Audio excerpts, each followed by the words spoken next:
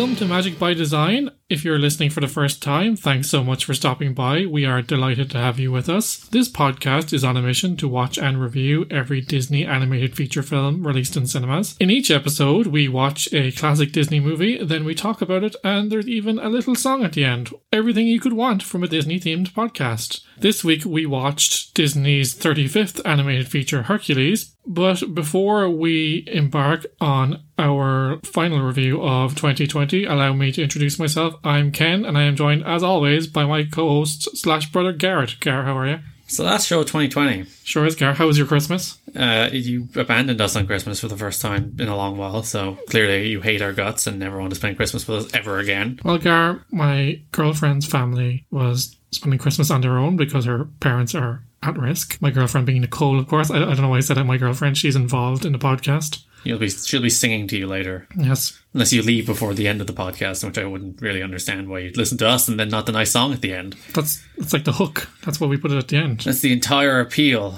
This film is inherently flawed. Okay. Because off the bat there, Gar. Yeah, okay. So Hercules is the name of his Roman name. Yes. Heracles should be the Greek name. Yes. This film is inherently flawed.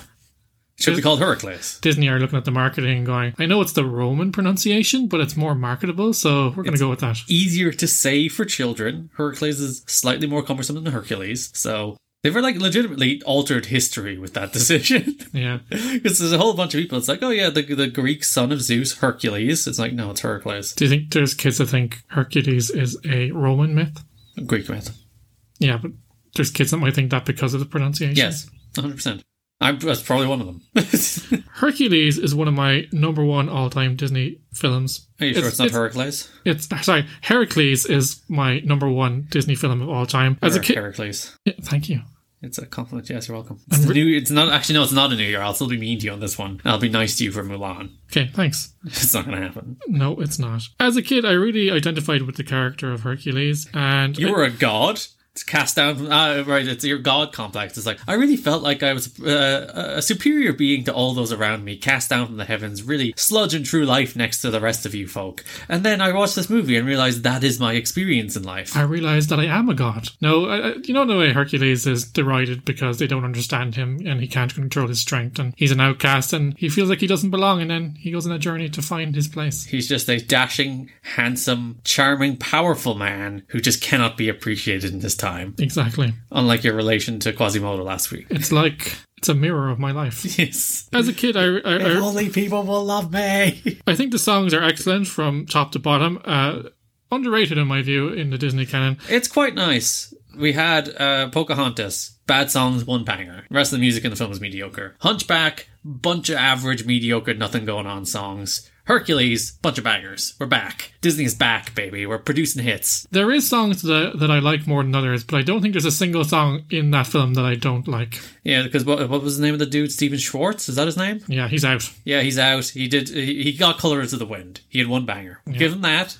One proper, top-notch, top-tier Disney hit, but the rest of his soundtracks were very mediocre. And then whoever the person came in for this film with Menken hit it out of the park, produced a bunch of big numbers, great songs, great ballads, big, romantic love songs, parodies of, famous genres. They nailed it. Good job. There's a gentleman called Zippel who wrote the songs with Menken, but he pretty much ran the show on this one, but we'll talk about that later. Oh, he got steamrolled? Steamrolled. Did Zippel get steamrolled? But Menken, it's pretty much Menken songs that you're listening to. Menken will be like, give me somebody who will do just whatever I ask them to. Pretty much. This Schwartz guy is like, I have Broadway experience. Too many opinions. I want to be a dictator, a musical dictator. Yeah, whereas Menken's like, do what I want. And then it produced so much for their soundtrack, so clearly do what Menken wants. Going back to my childhood, because that's the most important thing. Yes, yeah. Well, these are peak Ken films, because yes. You would have been 8 when this film came out. I was. Actually, no, still 7. You wouldn't have been 8 quite for another month. But and I also remember for my 9th birthday, that's when the Tour de France came to Ireland. It was the same day in 1998. And back then, Garrett, it took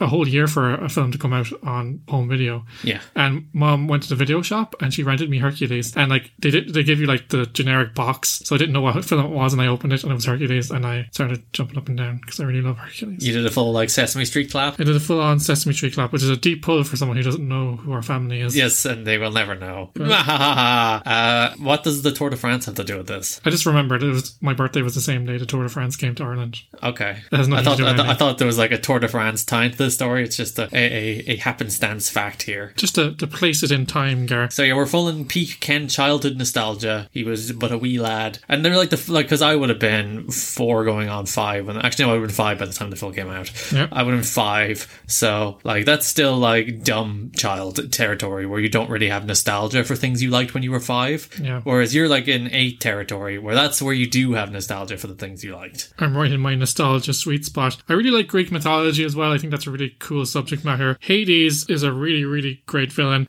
Hercules did not meet expectations at the time, but in the years since, it's not been forgotten. I think Disney still, put it up there in terms of it's one of those ones they use to sell at theme parks and stuff like that. And we have our theory again about the intro, that they only put the intro on the films they really like and want to market, and they put the new intro on the front of Hercules. They did, clearly. But I do firmly believe that this is an underrated gem in the Disney animated canon.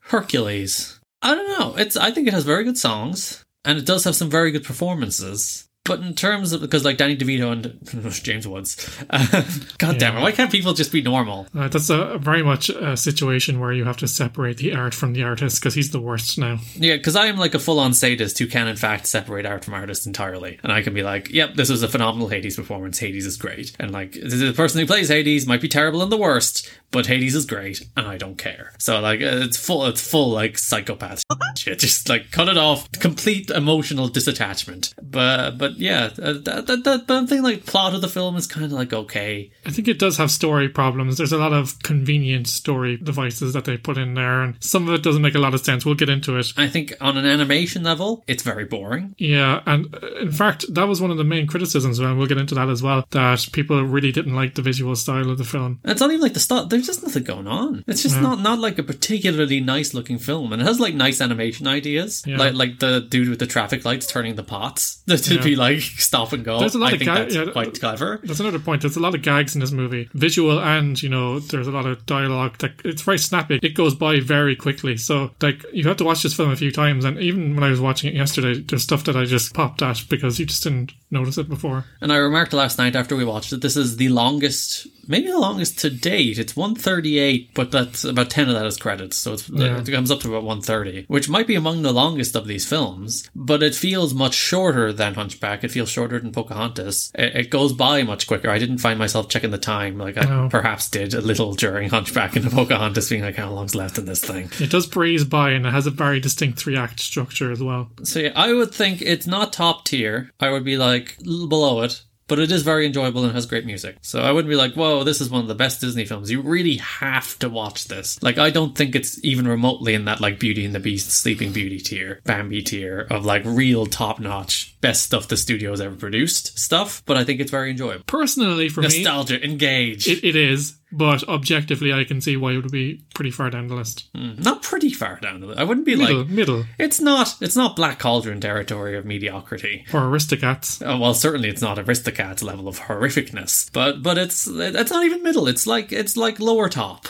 Yeah, top 10. There's a lot of these films. I think it might struggle to break top 15. Probably is about right. We'll give that. It's in the top like 40 to 40% ish of these films. It's in the top percentile. Yes, as they say. It's in the upper half. It's not in the middle, but somewhere in the lower upper half. Development on Hercules began in 1992 following a pitch adaptation of the Heracles mythological stories by animator Joe Haidar, whatever. Meanwhile, Clements and Musker, who had directed other films, as we know, that we talked about in recent weeks, redeveloped their idea for Treasure Planet following the critical and commercial success of their film Aladdin. That project, as we know, was shelved. It wouldn't come for another couple of years, and was taken out of development in 1993. So they joined Hercules instead that same year. Let me just point out that you pushed up your glasses like a nerd. I did. I'm wearing my glasses today. And because this is a podcast and it's an audio medium, I think the listeners needed to know that. Continue. They had initially planned to make it a bit more serious and based on the actual myth. You know, things like Zeus having an affair with a woman. That's why Hercules is half human. And they decided to go in a bit more of a PG or G direction. Yeah, he was forced to drink a potion, but then didn't drink the very last drop and then strangled some snakes. Yes, so he's mortal, but he's also got the powers of a god, and we'll find out later that he can conveniently become a god again. He has to earn it, Ken. Garrett, there's holes in this. We'll talk about it. There is not holes. You're very mad. The project underwent multiple story treatments, and a first script draft was inspired by the screwball comedy films of classic Hollywood, combined with the popular culture of the 1990s. So there's a lot of references in this film. There is a lot of reference. This is the most, like, we're making a 90s films, and that's actually, I won't knock the James Woods performance for a second. I think the script of James Woods in particular is very dated. There's a lot of like 90s references, a lot of the sandals are basically Michael Jordan references, Air Jordan references. So there's a lot of stuff that's like 90s pop culture, which I think makes the film age a little badly, particularly in the script, which is probably, I think the script is where this film falls down. Actually, no, I think the animation is where this film falls down most, but the script follows it closely behind. Yeah, because we get those jokes, but because we grew up then, but if a kid was watching it now, they might be slightly alienated. They said at the time that the inspiration was that Hercules would have been, if he was real, of course, would have been the Michael Jordan of his time, so that's where you see all those references coming in. And like, the problem with pop culture references is even at the time you put them into your film, they're probably a little passé. You're like, oh, right, a Michael Jordan reference. That's not a joke. You know, it's not a joke. It's a substitute for actually having to think of like jokes and humor and bits and actual, you know, narrative structure. You put in pop culture references and that's easier. It's the way Family Guy gets away with it for like 20 years instead of writing jokes. So like, it's much easier to do, which is the reason everybody does it. But the second you do it, your film will age like what's something like you right now sitting in front of me. Thanks, Karen. You're welcome. I love you. Merry Christmas. And you risk alienating an international audience as well who might not understand those references. I do wonder how often, because like Captain America, the Winter Soldier, if you remember, Cap got the list of pop culture he had to keep up with, and they actually localized that list by like broad region, so that the UK list had like the Beatles on it, whereas the US list actually probably also had the Beatles on it. But Disney have been in the habit of doing that ever since the 90s, that they localize in terms of they dub a lot of their movies in multiple different languages, and they do sometimes change bits and pieces, but I don't think they would have been in that habit back then. So, but then again, I've never seen a different version of this film, so who knows? Yeah, but it does mean like these films don't age particularly well, because you put pop culture references in there, you put references to the happenings of the time, and the happenings of the time are not relevant most of the time to the happenings of us watching it 23 years later. Hercules was released in June 1997, around your birthday actually. Yeah, birthday present for me. You pushed up the glasses again, once again, which I will point out every time you do now. Thank you. To positive reviews from critics who praised James Woods' performance as Hades, but the animation, particularly the visual style and the music, received a mixed response. Again, music received a mixed response? Incredibly incorrect take there. Oh god, like the animation I get, because I don't think the animation, like, again, this is very like Aladdin, in which the animation is at no stage bad, except maybe the 3D Hydra, which hasn't aged the best. We'll get onto that in 2 seconds. But like the animation doesn't look bad, it's functional, it does its job, but at no point would you look at this film and think it's pretty. So that, like, that's probably the way this kind of worked as they churn these things out every 2 years. You know, so, sometimes the animation took a punt, and then sometimes it's like, let's just make like 10 minutes of Pocahontas look gorgeous. And then just churn the rest out. But saying the music of this film isn't memorable is just absolutely ridiculous. I think the music is a home run, but we'll get there. Despite the positive critical reception, the film underperformed at the box office in comparison to its predecessors, before ultimately earning $252 million against a budget of $85 million. So by no means lost money, but Hercules in its first 2 weeks earned $58 million, where Pocahontas earned $80 million and The Lion King earned $119 million. So it was considered a disappointment among Disney shareholders, and Disney's stock price slipped 9.7%. But in typical executive fashion, they blamed that on stiff competition at the time. It was up against films like Men in Black and Batman and Robin. Of which it's better than both. I wonder, this is a very young boy focused film, not a young girl focused film. Yes. Even Aladdin, which has obviously a male lead, has a lot of Jasmine stuff. Like like a lot of stuff more targeted at young girls than young boys. So maybe the boy mark. And again, if you look back to one of their bigger flops that they pretend don't exist, Black Cauldron is probably the most recent example I can think of which is another like, you know, male protagonist. Yeah, male protagonist, fun adventure film, like obviously a film leaning toward more targeting boys and girls. And maybe that's why. Obviously Animals Universal, which is the reason The Lion King pulled everybody in. And then the rest, like Pocahontas and I guess like even Hunchback. Who's Hunchback aimed at? I don't even know. Yeah, this film also largely went for broad comedy and, you know, slapstick. James Woods making references to pop culture, appealing to children. And as you said, a lot of the more successful films like Pocahontas and even The Lion King had some deeper themes that were appealing to adults as well. So maybe just alienated an adult audience. The adults didn't drag their kids to it because they didn't think it looked good enough. Which actually, if you look at what's the deeper message of this film? I don't know. I have some theories on that, Gar. I'm trying to think of like what's the big takeaway from this film? Power requires sacrifice. Maybe? I think for me it's about... With great power comes great responsibility? We'll talk about the animation. I have some theories on the story first, Garrett. As you know, I'm a stickler for format as I push up my glasses again. You can't say it if I say it. Yeah, you did it like twice, but I didn't mention it. I moved on from the bit, but you brought it back. Yeah, Ken hates when I just veer off format. I'm just like, I want to talk about things in a non-sequential order, and Ken is like, no! But I think the only reason I want to kind of get onto this is because critics have called the animation the weakest part of the film, describing it as cheap and full of shortcuts. Would I go that far? I don't think so. I think it's very boilerplate. Yeah. And there's nothing like, as I said, there's not a frame of this film that I think looks pretty. That's not to say it looks bad. It looks, as I said, it's perfectly functional. It does its job. But there's not a frame of this that you'll stop and look at and go like, whoa, that looks so nice. That's just not the film they made. British cartoonist Gerald Scarfe was recruited as the production designer, and his style was very much what inspired the visuals of this film. A lot of the animators found it hard to replicate his style though, so they had to create kind of a step-by-step style guide to adapt his style for the characters. So this was his only collaboration with Disney, so perhaps that's why. Him out. It's like, it didn't look nice, you failed, get out. But there was concepts and effects in this film that I like. I like the fact that they had Olympus as a city made of clouds. And, you know, like at one stage, there's a kind of funny callback to when, you know, Hercules goes to the market and he knocks one of the columns and then he levels the whole market. When someone knocks down a column on Mount Olympus, it just kind of reappears. It just goes poof. It's kind of poofs back into existence. It reforms. They use this as an opportunity to go to Greece and Turkey to do some research. Didn't learn Heracles' name, but still. Your free holidays. Computer animation was utilised in several scenes, predominantly in the Hydra battle sequence. Looks bad. Again, watching these films back to back, I know I say this every week, it didn't click with me when I was watching this when I was younger, or even previously, because I watched this film pretty often. But like, it does stick out a lot. It does. It looks very jarring. It's one of the poorer implementations of 3D in these films so far. I think that it looks, I don't know, it just looks bad. It's the kind of like jarring, oh, that's 3D yeah. Instead of like the organic. It's like, oh, we blended the 3D in a way that feels actually pretty good. Yeah, they did make some attempt to kind of cel shade it and make it look like 2D animation, but there's just times it looks like a computer game. Yes. So it doesn't look great. Though the computer game version of the Hydra doesn't look as good. Looks even worse again. Did you know, Gar, that throughout the production there was 27 designs for the character of Phil? Why? Yeah, and then he just ends up looking like Danny DeVito, although it says here that he was inspired by Grumpy and Snow White mixed with Bacchus in Fantasia. It just looks like Danny DeVito slapped on a goat. Yeah, that's true. I did like the character design for Hades though, especially they used 3D to do his hair. I thought that was a good effect. And I love the touch of when he gets angry he turns red. That's like, It's such a nice little animation trick that tells you where he is at any given moment. I guess he turns orange more than red.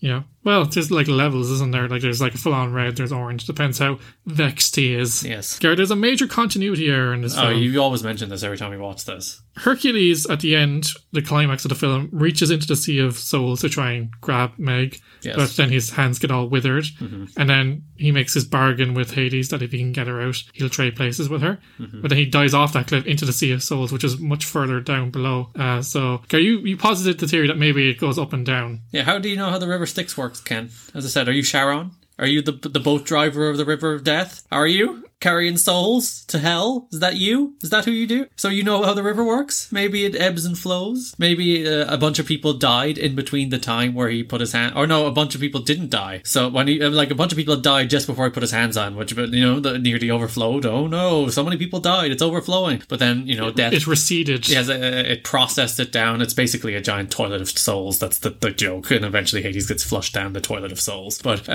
some souls got flushed down into hell, and it receded in the time between he touching it and he diving into it. Okay. Yeah. That makes me feel good. Does it? it reconciles that in my mind. Yes, you have to interview Charon and you'll find out. Yeah, I didn't, but as you said earlier, Charon? With Aladdin, again, it doesn't look spectacular, but it's functional, and there's a lot more things about that film that I liked than the animation. So I didn't think it looked cheap at any point. That is a bit of an error, if you want to call it that. It doesn't really change things in the film. Like, it's just something like a nerd like me will notice. But overall, I think the animation looks fine, and I actually appreciate that even though it wasn't successful, they went for a visual style rather than their patented style. Yeah, caricaturish, but also inspired by Greek art. Those kind of angular lines and stuff like that. And again, it didn't really... It didn't work, but they went for it. Exactly. So I will always prefer somebody go for something and miss than try the safe choice. And even if the safe choice ended up being better, safe choice is more boring. But when I try to imagine this film in the house style of Disney, it also doesn't feel right in some ways. I don't know, it probably would. Like Hercules, you could round his features a little and make him look like Pocahontas or Quasimodo and all those people that look the exact same. Yeah, true. Going on here to the story, Gar, one of the things I love about this film is that the muses take over the telling of the story from Charlton Heston. Yeah. Like, if this film was made in the golden age of Disney animation, he most definitely would have narrated it. It's very funny that they brought Charlton Heston in to do 2 lines. Like a gag. Apparently he was good about it. He thought it was funny, so he did it. Of course he did it. Otherwise, if he wasn't good about it, he probably wouldn't have done it. Like, I just have visions of them actually initially hiring him to do it and then changing their minds and then they just betraying him and turning it into a bit and being Charlton Heston goes like, oh, I was in that Hercules film. I'm going to go see it in the theatre. Ah, yes, there's me introducing... Wait a minute. I've been interrupted. Wait a second. Where are all the rest of my lines? But I just really like that the muses told the story, but they told it through song. And I like the visual style of every so often when they kind of go to an interlude between the bits of the story that they'd show it on a Greek phase. I like that. And the muse songs are the best songs in the film, so that helps. Yes, of course, because it has that kind of really uplifting kind of gospel vibe that really gets the blood going. Yeah, and they're just great songs. They're just like Zero to Hero and the other one, A Star Is Born. Just great songs. Top-notch stuff. I have here a note. It doesn't really need to be discussed, but baby Pegasus is adorable. Yes, Pegasus is adorable in general. Yes, I love it. And he's very protective of Herc and very jealous of Meg. Of course, naturally. Again, Hades, we referenced it earlier. I think he's a top-tier Disney villain. He's up in the top 5 for me. Ooh, you see, I don't think he's deep enough a character to put very top... He's not as good as Scar. He just isn't. Whereas, I think in terms of, you see, I always say, Ken, you have to have it all, Ken. Scar has it all. He has the look, he has the performance, and he has the depth of character and motivation. Whereas I think Hades has the look and the performance. Very good, top notch, but he doesn't have the depth of the character and motivation. He's just bad guy, want to take over Olympus. Not good enough. So yeah, that puts him behind Scar, but he is very good. But in terms of pure villainy, though, he has the same scheming mind, and you could see him adjusting on the fly and just manipulating people and using his power for bad, which makes him obviously the antithesis of Zeus, who is his brother, I think. Brother. They don't really reference that in the film, but in Greek mythology, they are brothers. Yes, been cast down to hell to look after the underworld. Yes, and the Titans, who are treated as kind of monsters in this film, are actually their parents. Yes. I'm pretty sure the Cyclops in particular is Zeus's dad. The Zeus and co. rebelled against the Titans, who were cruel to take over the world, whereas the Zeus and company are generally considered not quite good, but more oblivious. Yeah. It's yes, we are gods, but we are not generous gods, but not cruel gods either. We're just here, as opposed to the Titans, who are considered cruel gods and needed to be taken down. But of course, none of these people can die, because gods can't die. Just the reason they're trapped and only revealed when planets align, which is a very elaborate prison. He means well, but Hades, I think the performance does elevate it, because you do get the same sense like you did with Robin Williams, that it feels spontaneous and that he's ad-libbing, and performance feels more authentic, and you get a sense of who that character is. He is pretty much James Woods, and I like the character design as well. Actually, on the topic of the prison that only opens when the planets align, yes, you think they'd have somebody guarding it. It's so? This is the one night every couple thousand years when the planets align, and the prison that we trapped all of the horrible Titans actually is made visible for a few hours. Shouldn't we keep an eye on it that day. Do you think Zeus, when he trapped them, should have not have made a failsafe or a backdoor thing? Or does he think that when you cast whatever magic spell he did, there has to be an out? A price or a cost. Or maybe it's just all right, where do we trap these things? It's every 1,000 years, suddenly the planets align and it opens this hole in the sea, and we can cover with lightning and keep them in there and no one can get out. It's it only becomes visible every 1,000 years. That seems pretty good. Let's put them there. We'll figure it out in 1,000 years when it opens. You would think it's today's the planet aligning day. Remember those people who we overthrew in a rebellion and trapped under the sea? Maybe we should keep an eye on them today. But to your point, Gar, perhaps they're oblivious, and that's the hubris of the gods. Maybe it is. Another note I had here, Gar, Hercules' reaction when he finds out who he is the perfect reaction, because of course he was this statue comes to life, tells you that you're a god. He's like, what? And he faints. Yeah, but he's I've often dreamed of a far off, and then 5 minutes later he's told he's a god. So it's not that far off a place, is it? Oh man, I'm going to go on a really long journey to find, I'm a god. Okay. Yeah. So the hero's journey is literally 5 minutes long in this film. Also in that sequence, Hercules adapts to riding a winged horse shockingly quickly. Wouldn't we all, though? He's doing tricks and going upside down and stuff like that. Pegasus is doing all the work here, Ken. Hercules is just holding the reins. Yes, holding on for dear life. I also wanted to mention Phil, Gar. I think he's a great character. Danny DeVito's great. And I think, I'm not sure, did we mention this podcast before, but underrated actor of our childhood. Of course. Because there's Matilda, there's Batman, there's this. Danny DeVito is really, really good.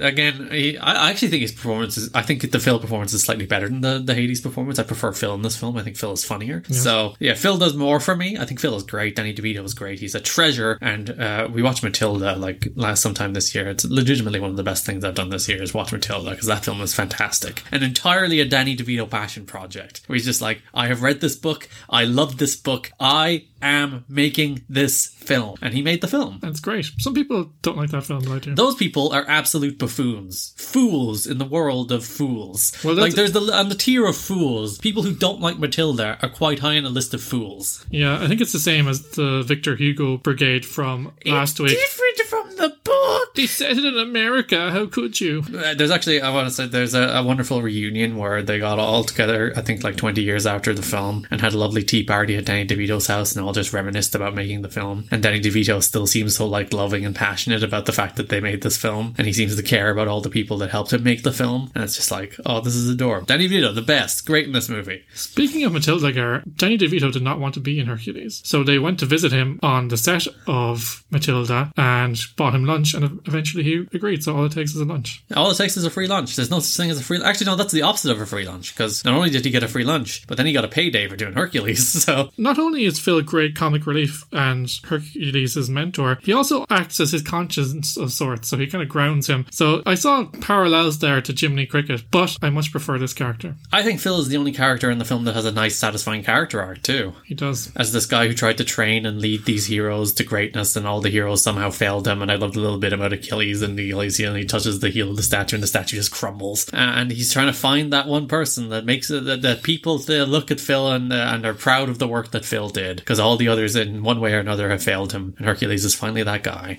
And it's that's Phil's kid. That's Phil's kid, and he gets his happy ending. And it gets me every time where he finally gets his boy in the clouds, in the stars, and then the single tear comes down his face. And yeah, of course, Danny DeVito's in Space Jam too. Of course, maybe that's why he didn't. He's I did my kid's film this decade. I don't need to do another one. Yeah. Also, Thebes is pretty much New York. I never got that in previous films, but it's pretty much an allegory for New York. Yeah, crumbling society that needs saving.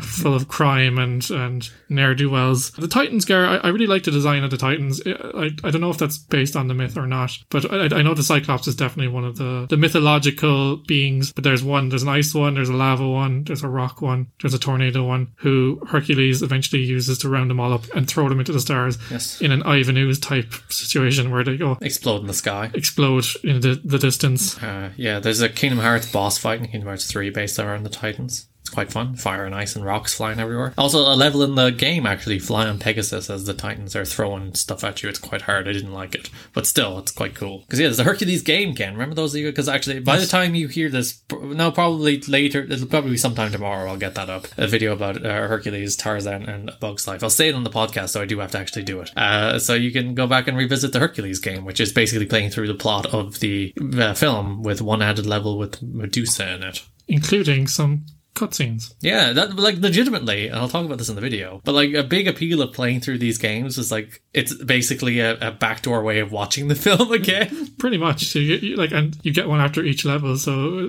it's pretty much an incentive to play through the game just to watch the film, a shorthand of the film. In this film, we have a classic love interest, but it's a bit different because I think Meg is disinterested, like, you know, and she does not fall in love in one glance. She's cynical. Herc does. And I think the characterization of Meg is possibly the strongest female character we've had in a film so far. And it's come a long way since Snow White. How do you feel about the fact that, like, she's cynical, she does not need men, but then it's like, wait, I fall in love again. I do need the man. Yeah, we have a classic love interest with a secret double cross here, Garth. Where she's been working for Hades the entire time. I don't know. I think that she's cynical towards love, but she meets someone that's kind of pure and kind and shows her... reaffirms her belief in love. Yeah, what it's like to love again. So I don't mind that so much. Are you into the Hercules-Meg relationship? They feel like a weird couple. They do. Like, I don't think they have much chemistry. And at the end, she does like a guilt trip walk away. It's like, oh, I'm so happy for you. I'm going to walk away in your view. You finally gotten everything you wanted. You've got your power of the god. You're reunited with your family. But I'm just going to be like walking away, looking over my shoulder, making sure you're seeing me walk away. Yeah. Manipulative. I don't know if she's worth it. Maybe like I don't know if she's worth it.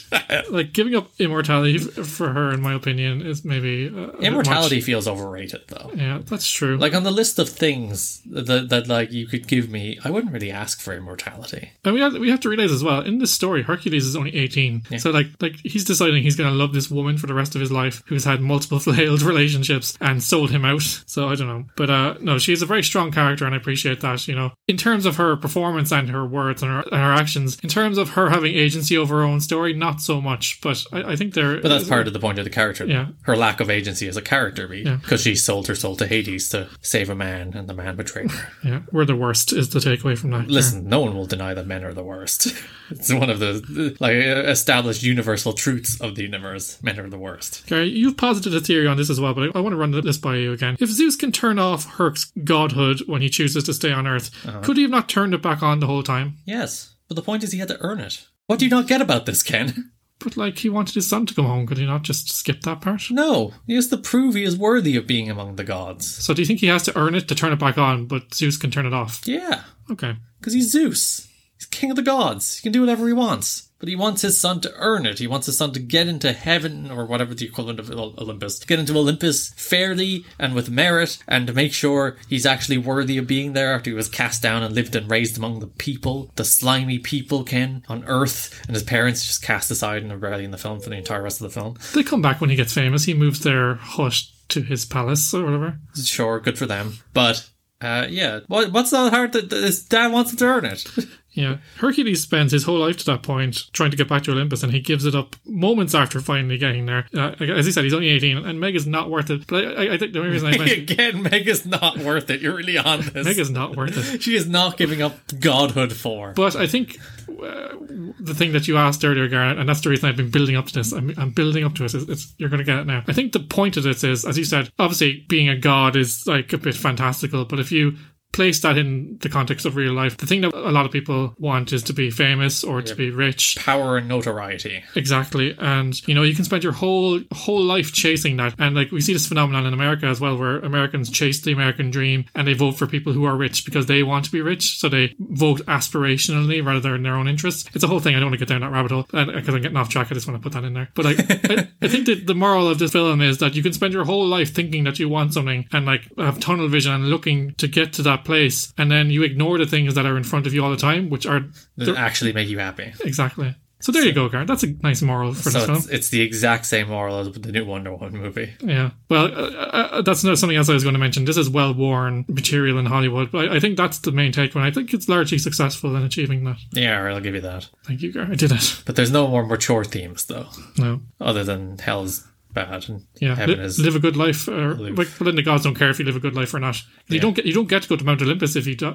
Like, everyone goes to hell in this movie. Yeah, good. The underworld, that's the only option. So it doesn't matter what kind of life you live, you just go to the underworld, and the gods just are up there in their clouds with their grapes going ha ha ha ha. Yes, living up their lives.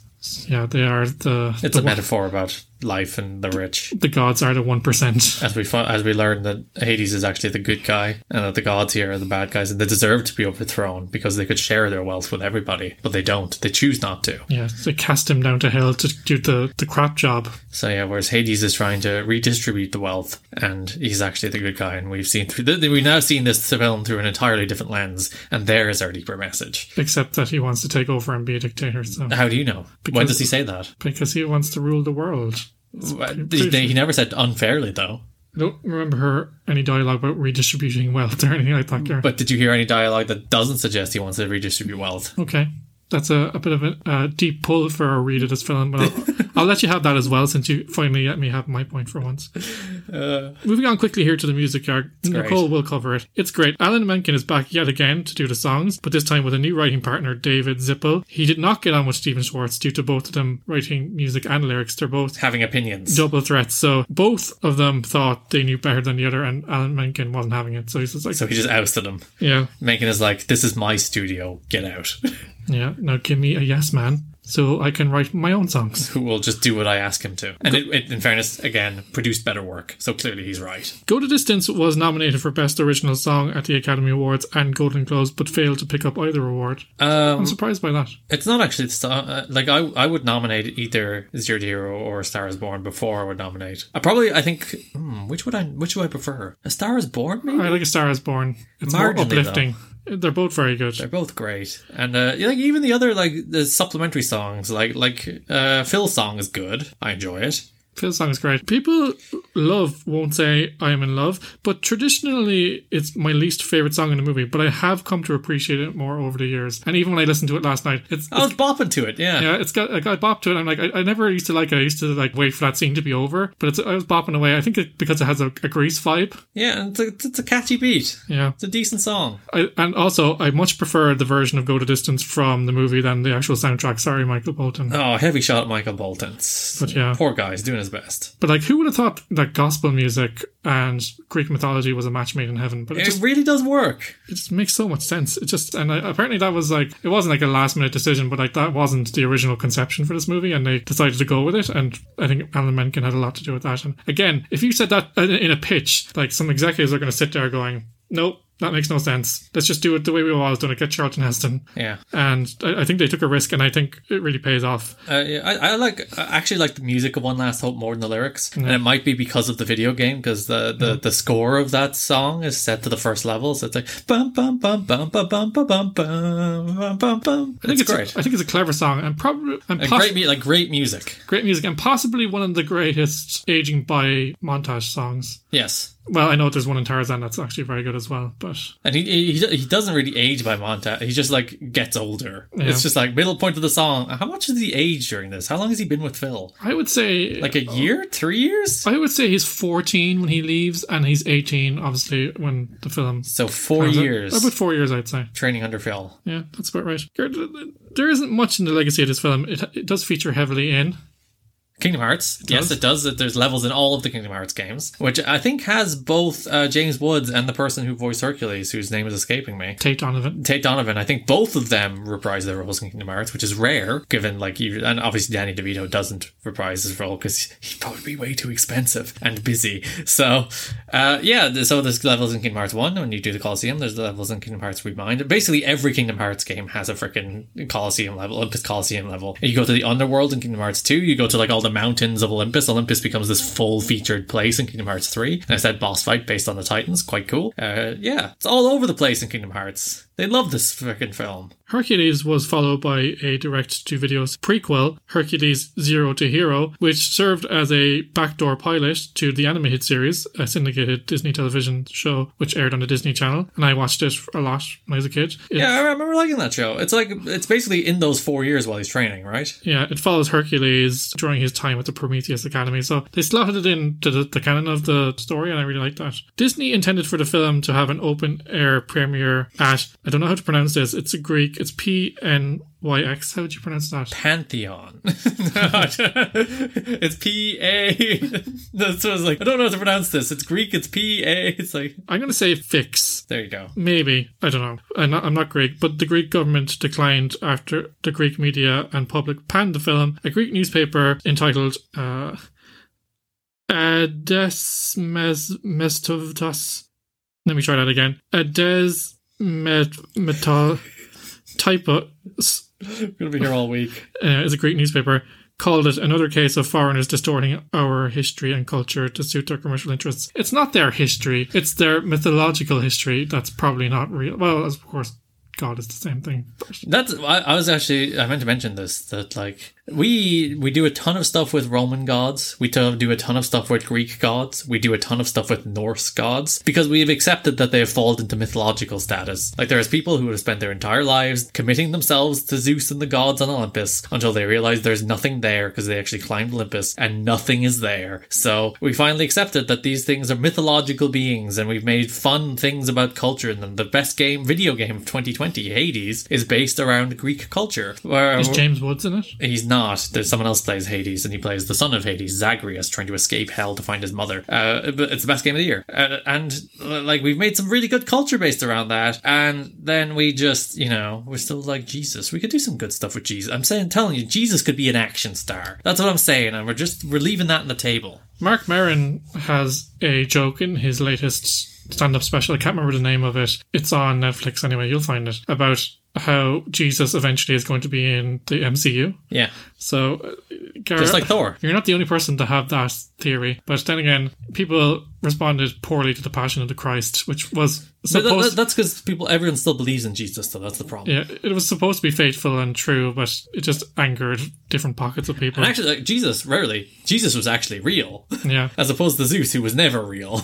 Garrett, we don't know that. It's true. Maybe he was. I forgot I took notes during this film, again, so I will go through them all at once. First of all, Hercules, top notch. Yes. What a purr. That's like a world class put down. I can't be mad at that. That's why you can't name your kid Hercules. If I was called Hercules and someone was like, I'm more like Jercules, I'd be like, fair enough. Fair enough. That's fair. Angry mobs. These films love their angry mobs, whipped up by fear of something. They sure do. Like, oh, Hercules is different. We hate him. Yeah, and the other one is post-credit scene, Ken. We have a post-credit scene in this film. We do. I think this is the first one.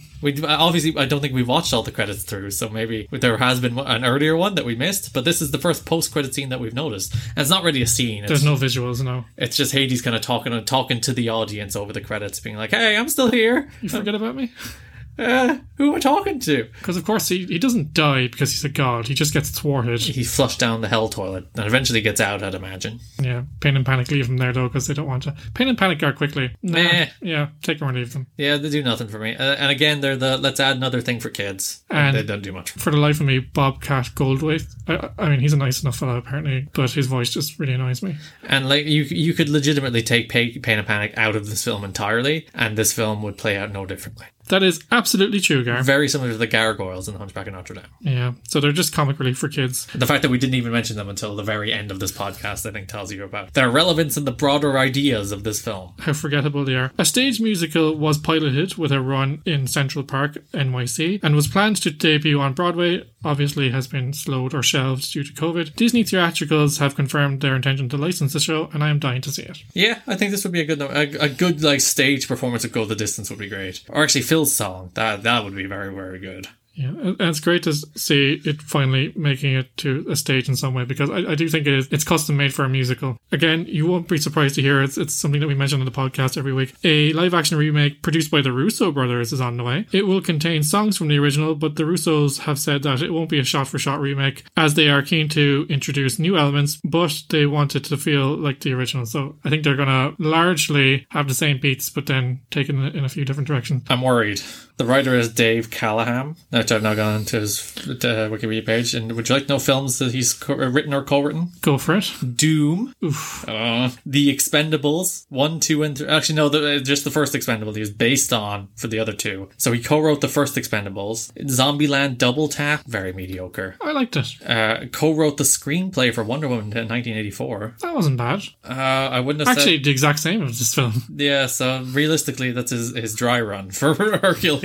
Yeah. The Russos those I have some faith in. It's Who's funny- directing? Do they have a director yet? It doesn't seem like it. They might direct it, I'd say, at the end of the day. Nah, probably not. But Producer roles are like they just watch the film and add notes. you mentioned It's much Doom- easier and a lot of money. You mentioned Doom there, Gar. Quickly, Dwayne The Rock Johnson, like that could have sank his career before it began. Now he's like the biggest thing in Hollywood, but that really, He did a live action version of Hercules. yeah, Remember that? yeah. In fact, when I googled Hercules film, that's the one that came up first, which quite upset me. I've never watched it.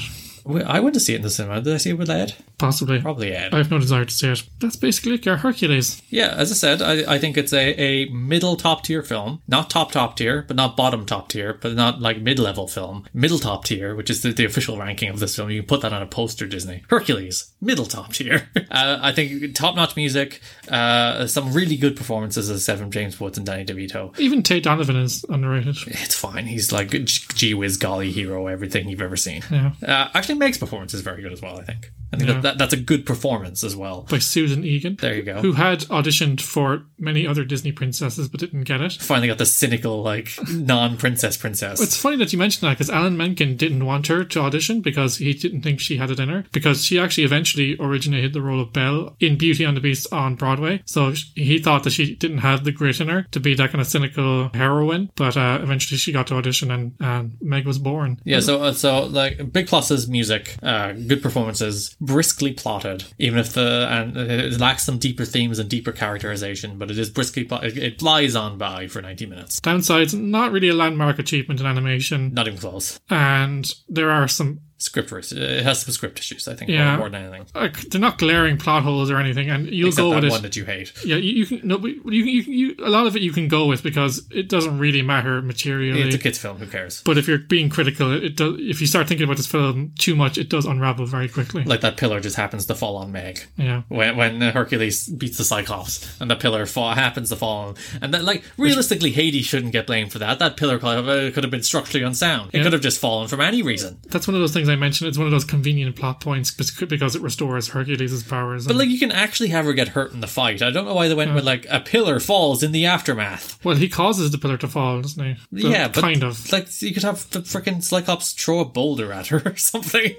Or pull her off the cliff. Or with swat her away, or throw Hercules at her, or do something. Something that's, like, more, like, proactive, not like... Because I'm going to drop a giant spoiler for Titan Series 2. So, the end of Titan Series 2, skip ahead of like a minute if you really don't want to be spoiled on the I end gave of up on Titan Series 2. I found it 2. very boring. But like they beat the villain, they're all happily ever after, they go to like a camp, and then like a pillar falls from like, again, entirely happenstance, and it kills one of the main characters. And I don't even remember who it is because I don't care enough about the show. But they're all like, oh no! It's Wonder Girl. Why didn't they just have somebody be killed by the villain? Like, that's much more impactful than just like a pillar falling and she saves a kid from it and dies in the process. And I think she gets electrocuted, I think it is. And it's stupid. I hated it so much. Anyway, Hercules is a modern classic and people don't understand it, and it's perfect and I love it. And the podcast is over now, so you can't contradict me. Nostalgia goggles, engage. Alright, gods and goddesses, that's nearly a wrap on Magic by Design for 2020, if you can believe that. Good God, we're going into 2021, Ken. Maybe Yeah. all the bad things will go away next year. Not likely, but we'll see. Freaking Brody Lee died yesterday. It's just another kick in the nuts. Yeah. Just a complete deflating kick in the balls from a shitty year that just can't leave well enough alone, can it? It's like 2016, like, was it George Michael died right at the end? It's just like, just when you're like, okay, the year's nearly over, we've nearly made it, and they just ankle tap you right at the line. It's just one last final gut punch to take the wind, whatever wind was left in your sails, out of your sails. Gah. Resident musical expert Nicole is coming up in a few moments with yet another Disney bop. She had a lot to choose from this week, and every one of them is a hit, as we said, so be sure to stay tuned for that at the end of the show. You can find new episodes of Magic by Design every Monday, where all magical podcasts are downloaded.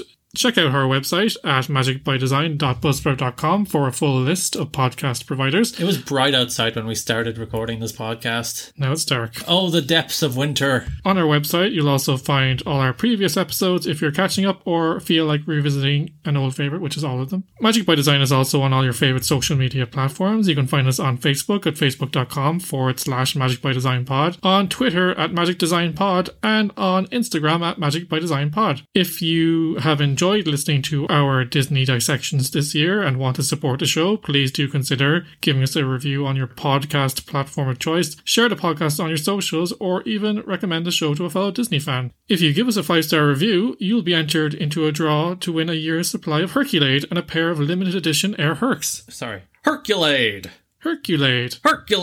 Just like in the game. Which actually, they pull lines from the film right into the game. I actually didn't really notice. I thought they might have done some recordings, but nah, it's just like lines from the film. Just sound bites. We will be back next year at the same time, same place, with a review of Disney's 36th animated feature, Mulan. But until then, stay safe and remember, a true hero is not measured by the size of their strength, but the strength of their heart. And you have to learn that in order to be given God powers, Ken. How hard is this? Ugh. Now then, Nicole is back with a soulful cover of a song from Hercules. She hasn't informed me which song she will be covering yet this week, so it will be a surprise to all of us, even me. Thanks so much for listening this year. We know you have many choices for your aural entertainment, so we appreciate you giving us a listen. This podcast started as a lockdown project and has given us something positive to focus on as we navigate the COVID era.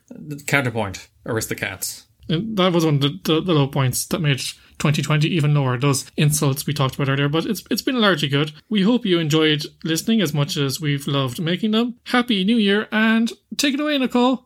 Hello there, Disney lovers. It's me, your musical correspondent, Nicole, coming to you live from my bedroom. This week, we're going the distance with Hercules. Alan Menken returns for this film alongside award-winning lyricist David Zappel, who's known for his work on the City of Angels musical and who has teamed up with Andrew Lloyd Webber for the release of a new adaptation of Cinderella starring Carrie Hope Fletcher, which is due to debut on the West End in 2021. Fingers crossed COVID doesn't scupper those plans. Hercules has a distinct gospel sound, which was not the initial idea. Menken wanted something classic and Greek, a Candide approach, which couldn't be further from what they ended up composing. Take a listen to Candide and you'll know what I mean. This is all thanks to John Musker, co-director and co-screenwriter for the movie, who suggested that gospel would be the perfect genre for telling this story about the gods. It is rumoured that the Spice Girls were offered the role of the Muses but declined due to schedule conflicts. Though to be honest, their version of A Star is Born doesn't quite work in my head. The chosen Muses had Broadway backgrounds and it was said they were allowed to put their own stamp on the roles and the songs, ad-libbing where they felt it was needed. The Hercules track, Go the Distance, was nominated for an Oscar, but ended up losing to Titanic's My Heart Will Go On. So I know you're just dying to know what song I chose this week, and I couldn't resist being Meg for a day, so here's I Won't Say I'm in Love. I hope you enjoy it. If there's a prize for art and judgment, I guess I've already won that. No man is worth the aggravation. That's ancient history. Been there, done that. Do you think you're kidding? Easier than having to. You try and keep it hidden. Honey, we can see right through your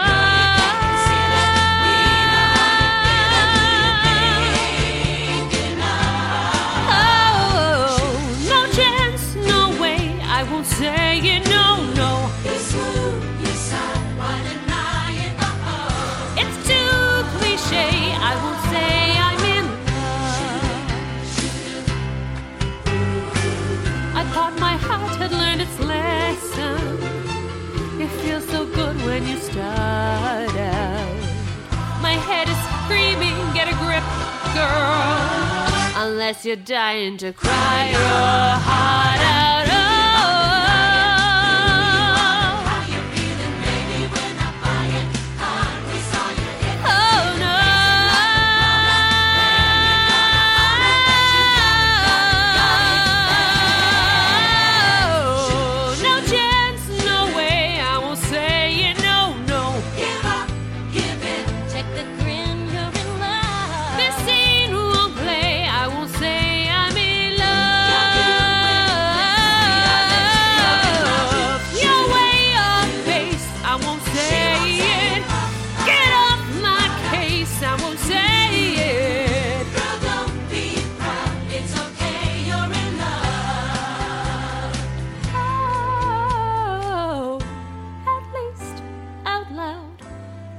Say